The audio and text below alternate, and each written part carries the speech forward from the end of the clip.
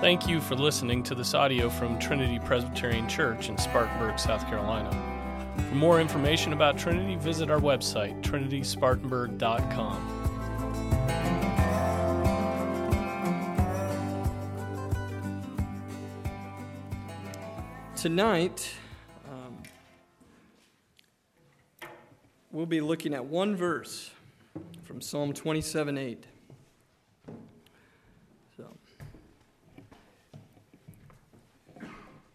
This is the word of the Lord. You have said, "Seek my face."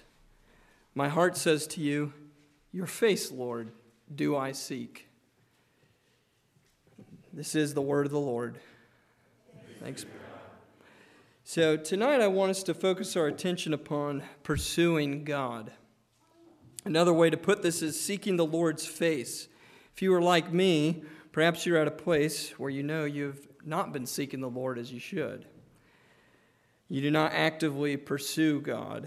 You do not give Him your time, which really isn't yours to begin with. You do not spend your time with Him alone. You simply are not seeking His face. So my sermon tonight is simple. God tells us to seek His face. Do our hearts respond to Him by saying, "Your face, Lord, do I seek"? So what does it mean to seek the Lord's face? Well, it means to pursue God. To seek God's face means that we want intimacy with our Lord. We want to know Him and to be known by Him. But why use this language of seeking God's face? What is it about the face that it uses that language? Think about our own face for a second. The face is the front of our heads, right? In the simplest terms. We all have one. I'm looking at all your faces, and you're looking at my face. Right? But it's much more than just the front of our head. The face is the most physically relational part of us as men, as mankind. It's the mechanism of intimacy.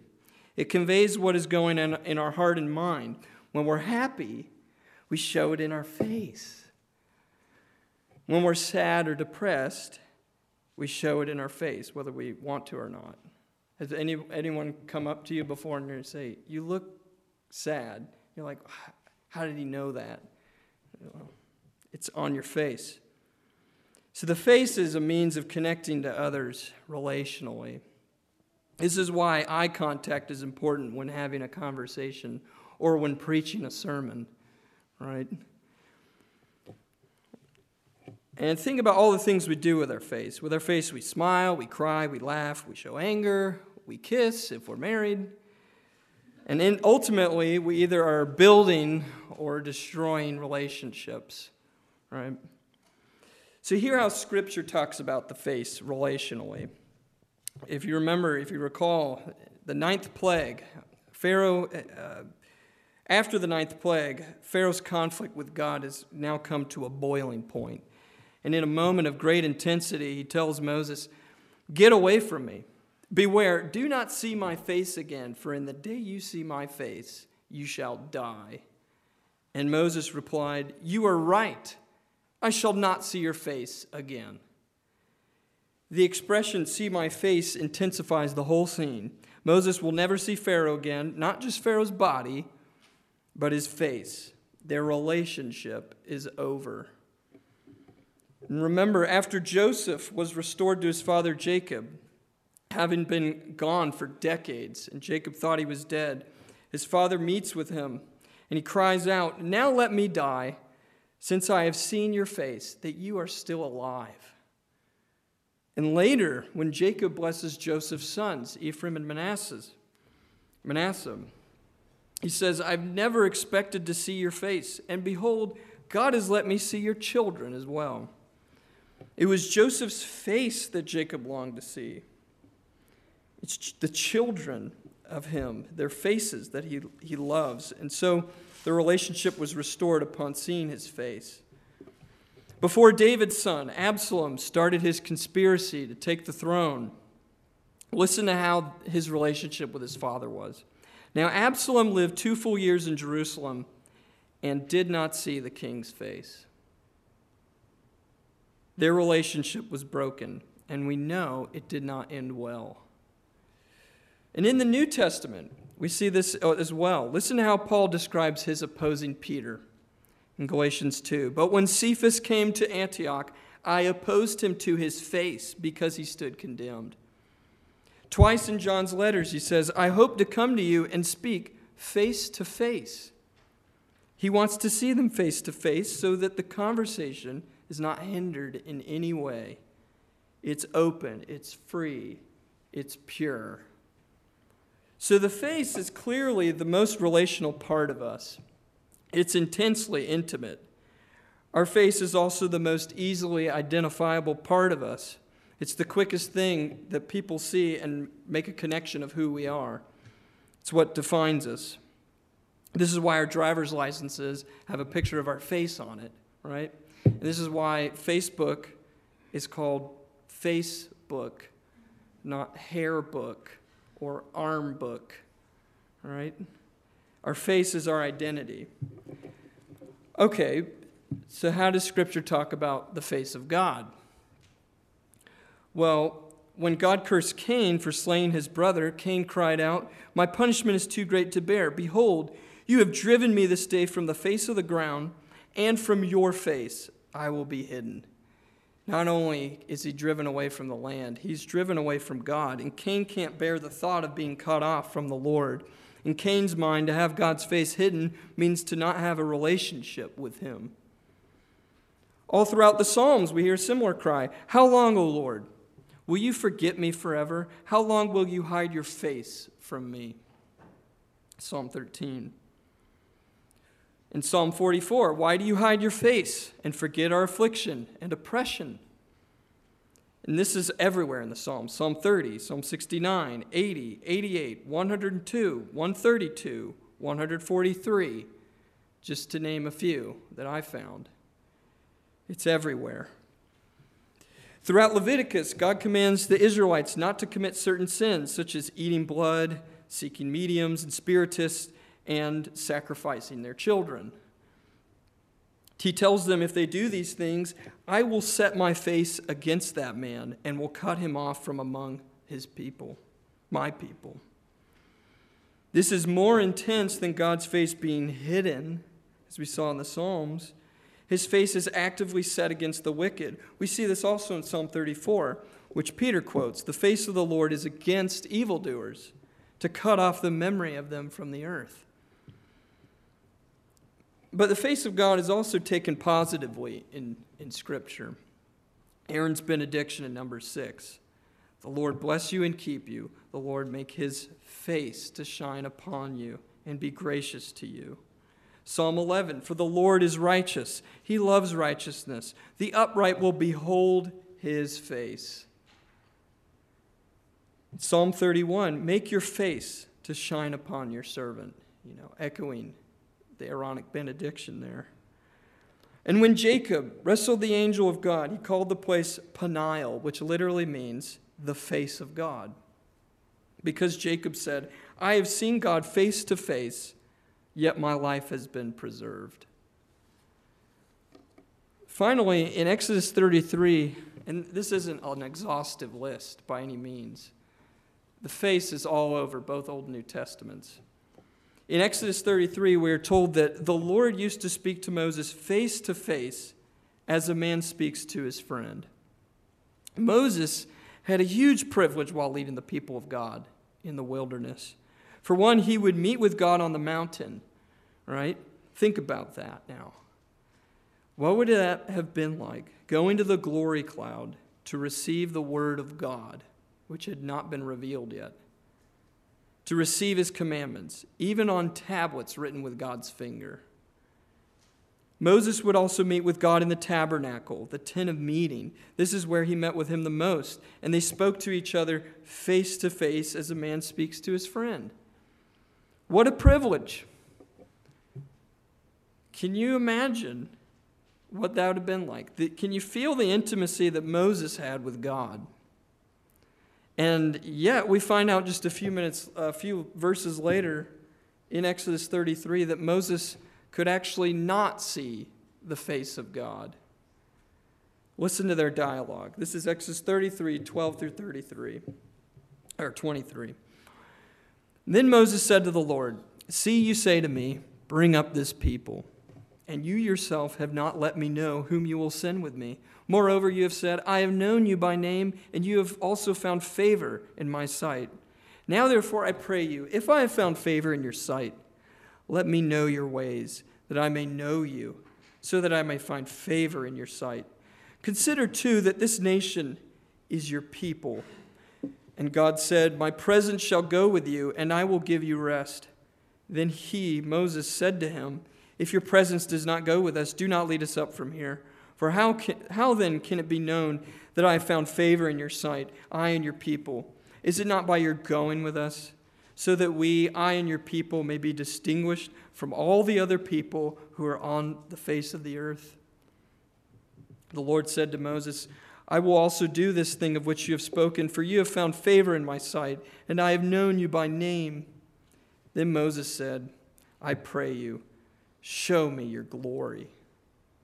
And he said, "I myself will make my goodness pass before you, and will proclaim the name of the Lord before you. And I will be gracious to whom I will be gracious, and will show compassion on whom I will show compassion." But he said, "You cannot see my face, for no man can see me and live." Then the Lord said, "Behold, there is a place by me, and you shall stand there on the rock. And it will come about while my glory is passing by, that I will put you in the cleft of the rock, and cover you with my hand until I have passed by. Then I will take my hand away, and you shall see my back, but my face shall not be seen." So Moses knew God intimately, and yet was held back from the fullest revelation of God. He could not see his face in its fullness. God's face is his pure identity. We as sinful men cannot behold it in this life, in its fullness. We cannot behold the full glory of God right now. This is why Paul says in 1 Corinthians 13, "For now we see in a mirror dimly, but then face to face. Now I know in part, but then I will know fully, just as I have been fully known." But does this mean we cannot seek the face of God now? Does this mean that since we can't behold his fullness today, then we might not as well seek any part of him whatsoever? Of course not, right? How ridiculous. We must seek his face, even continually. Psalm 105, verse 4. Why should we seek God's face, right? Why? Well, perhaps this question shouldn't even be asked. It's like asking, why should I breathe air? Because you'll die if you don't. It's necessary. Why should we seek God's face? Because we must seek his face. We must pursue him. He's the fountain of our existence. He is the reason you even have thoughts. To not pursue your Creator means you do not care for the one who upholds your very life. God is not a robot. He is personal, relational. If we do not pursue him, we will not know him. We will not feel his presence. We will not have the fountain of life pouring life into us. To not pursue God is to pursue death. How can anyone say that they love God if they do not pursue him? It's impossible. The same is true of any other relationship we have. If I love my wife and I want to have a relationship with her, right? I pursue her. I seek her face. I even have the privilege of kissing her face. If a husband and wife do not pursue each other, their marriage will fail. It shows they have no love for each other. So to not pursue God, it's the same. It's not to love him. And we know, as the Apostle Paul said in 1 Corinthians 16, if anyone does not love the Lord, he is to be accursed. Can you seek God's face? We know we need to. Can you? In order for you to seek God's face, he must first do a work in you. Again, our text says, "You have said, seek my face. My heart says to you, your face, Lord, do I seek." Calvin says about this, No one can believingly rise to seek God until the way is first opened by God's invitation. Sinful man will not pursue God unless God changes our heart first. The medieval theologian Anselm is quite good here. Listen to what he says. Be it mine to look up to your light, even from afar, even from the depths. Teach me to seek you and reveal yourself to me when I seek you. For I cannot seek you except you teach me, nor find you except you reveal yourself. Let me seek you in longing. Let me long for you in seeking. Let me find you in love and love you in finding. Lord, I acknowledge and I thank you that you have created me in this your image, in order that I may be mindful of you, may conceive of you, and love you. But that image has been so consumed and wasted away by vices and obscured by the smoke of wrongdoing that it cannot achieve that for which it was made, except you renew it and create it anew. So what Calvin and Anselm are talking about is what Thomas Chalmers calls the expulsive power of a new affection. Right? The expulsive power of a new affection. Our inner man, the heart, must be changed in order for us to seek God. There has to be a work of God first before we can seek him. We need new affections. We need new desires. We need a love for God in order to pursue him. Have you tasted and seen that the Lord is good? Have you felt the power of a new affection? Then seek his face. Seek him. Okay, well, how? How are we to seek his face? How are we to have intimacy with God? Well, number one, the simplest answer is to give him your time. Give him your time. In my own experience, this is the number one reason why my relationship with God gets hindered. I simply do not spend time with him. I don't give him my time. Spending time with God means being alone with him. Okay, again, Anselm puts this really well. Up now, slight man, flee for a little while your occupations, hide yourself for a time from your disturbing thoughts. Cast aside now your burdensome cares and put away your toilsome business. Yield room for some little time to God and rest for a little time in him. Enter the inner chamber of your mind. Shut out all the thoughts save that of God, and such as can aid you in seeking him. Close your door and seek him. Speak now, my heart. Speak now to God, saying, I seek your face. Your face, Lord, will I seek. And come you now, O Lord my God, teach my heart where and how it may seek you, where and how it may find you. So give God your time. Be alone with him. There's a great quote from A.W. Tozer attributed to him. You can have as much of God as you want. In fact, you already do. Right?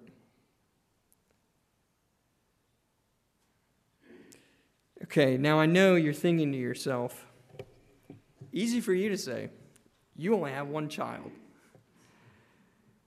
I have no time. If you saw my schedule, you would understand. Okay? And I'm quite sympathetic with that. Truly.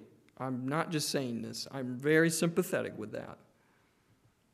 There are busy people who have a lot of duties. But more importantly, God is sympathetic. Okay? It is not as if God does not know what duties we have, what trials we have, how hard it is to make time to be alone, or even to just find the physical space to be alone, even for maybe 10 minutes, right? So what are we to do? Well, if you seek the Lord, he will meet with you. God does not relate to us all in the exact same way. He is gracious. He knows just how much each of us needs to pursue him, and how much in turn to respond to us, how much to reveal of himself to us. He is not a hard taskmaster. He is a father. What did Christ say? My yoke is easy. My burden is light. All God wants is our heart. Psalm 37, delight yourself in the Lord, and He will give you the desires of your heart. So give Him your time. Number 2, we must repent of our sins. This is how we seek His face, by confessing sins to Him. Fellowship with God is prevented by sin. God hides His face when we sin. There have been times when I felt that the Lord was distant from me, and I couldn't figure out why. And it wasn't until I thought about my sins and confessed them to God. This just happened to me last week. Okay. Ironically, one of my sins I realized I needed to confess was, I do not seek you, Lord. I don't pursue you. Help me pursue you. We must think about our sins. We must confess them. Do you want to overcome your sins? Seek the one who gives you power, supernatural power, to overcome your sin. Do you want to be holy? Seek the Holy One's face. Number 3, we must crucify ourselves. You have to crucify yourself. The only thing that prevents us from pursuing God and knowing Him is ourself. You look in the mirror and you go, what's the problem? It's me. You're looking at Him, right? In his book, The Pursuit of God, A.W. Tozer said, self is the opaque veil that hides the face of God from us. How many times have we opted to entertain ourselves instead of seeking God's face? How many times have we given ourselves to work instead of to God? How many times have we decided to sleep instead of calling out to God? The self must be mortified. We must die to ourselves every day. 4, we must flee idolatry. Okay? Question number 95 of the Heidelberg Catechism says this: what is idolatry? Idolatry is having or inventing something in which one trusts, in place of or alongside of the only true God, who has revealed Himself in His Word. Idolatry is having or inventing something in which one trusts in place of or alongside of God. It's very interesting. Our hearts are very deceptive. Okay? Anything and everything can take the place of God in our hearts. There's a reason that the Apostle John ends one of his letters so abruptly with this: little children, guard yourselves from idols. One of the greatest dangers that someone who studies theology, me, right? You're looking at him, so I'm confessing my sins now. The greatest dangers that someone who studies theology can fall into is to love theology more than the God of theology. It's to love the thoughts and words of men that they have about God instead of God Himself. And any Christian can fall into this same trap. We can go to church and think that we have experienced God simply because we heard His word and sang the songs. But if we did not seek His face, then we did not worship Him. We did not pursue Him. It's because our heart was not engaged. If you seek His face, though, if you cry out to Him from your heart, be assured He will answer. He will meet with you. Finally, number 5, read His Word. How do we seek God's face? We read His Word. Sanctify them in Thy truth. Thy Word is truth. One of the primary ways God speaks to us is through His Word. The way in which we come to know God is by pursuing Him in His Word. But the Word of God is not the final end itself. It's the means to the end, which is God Himself, the person of God.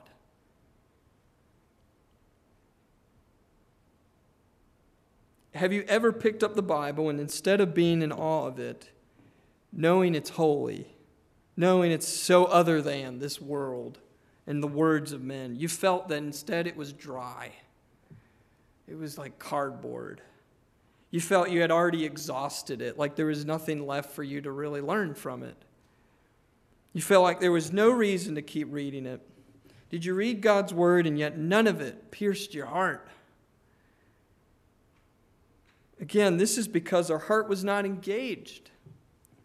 If we come hungry to the Word of God, if we come asking God to feed us, if we give our time and our mind to it, not just passively, but actively engaged, be assured God will feed us.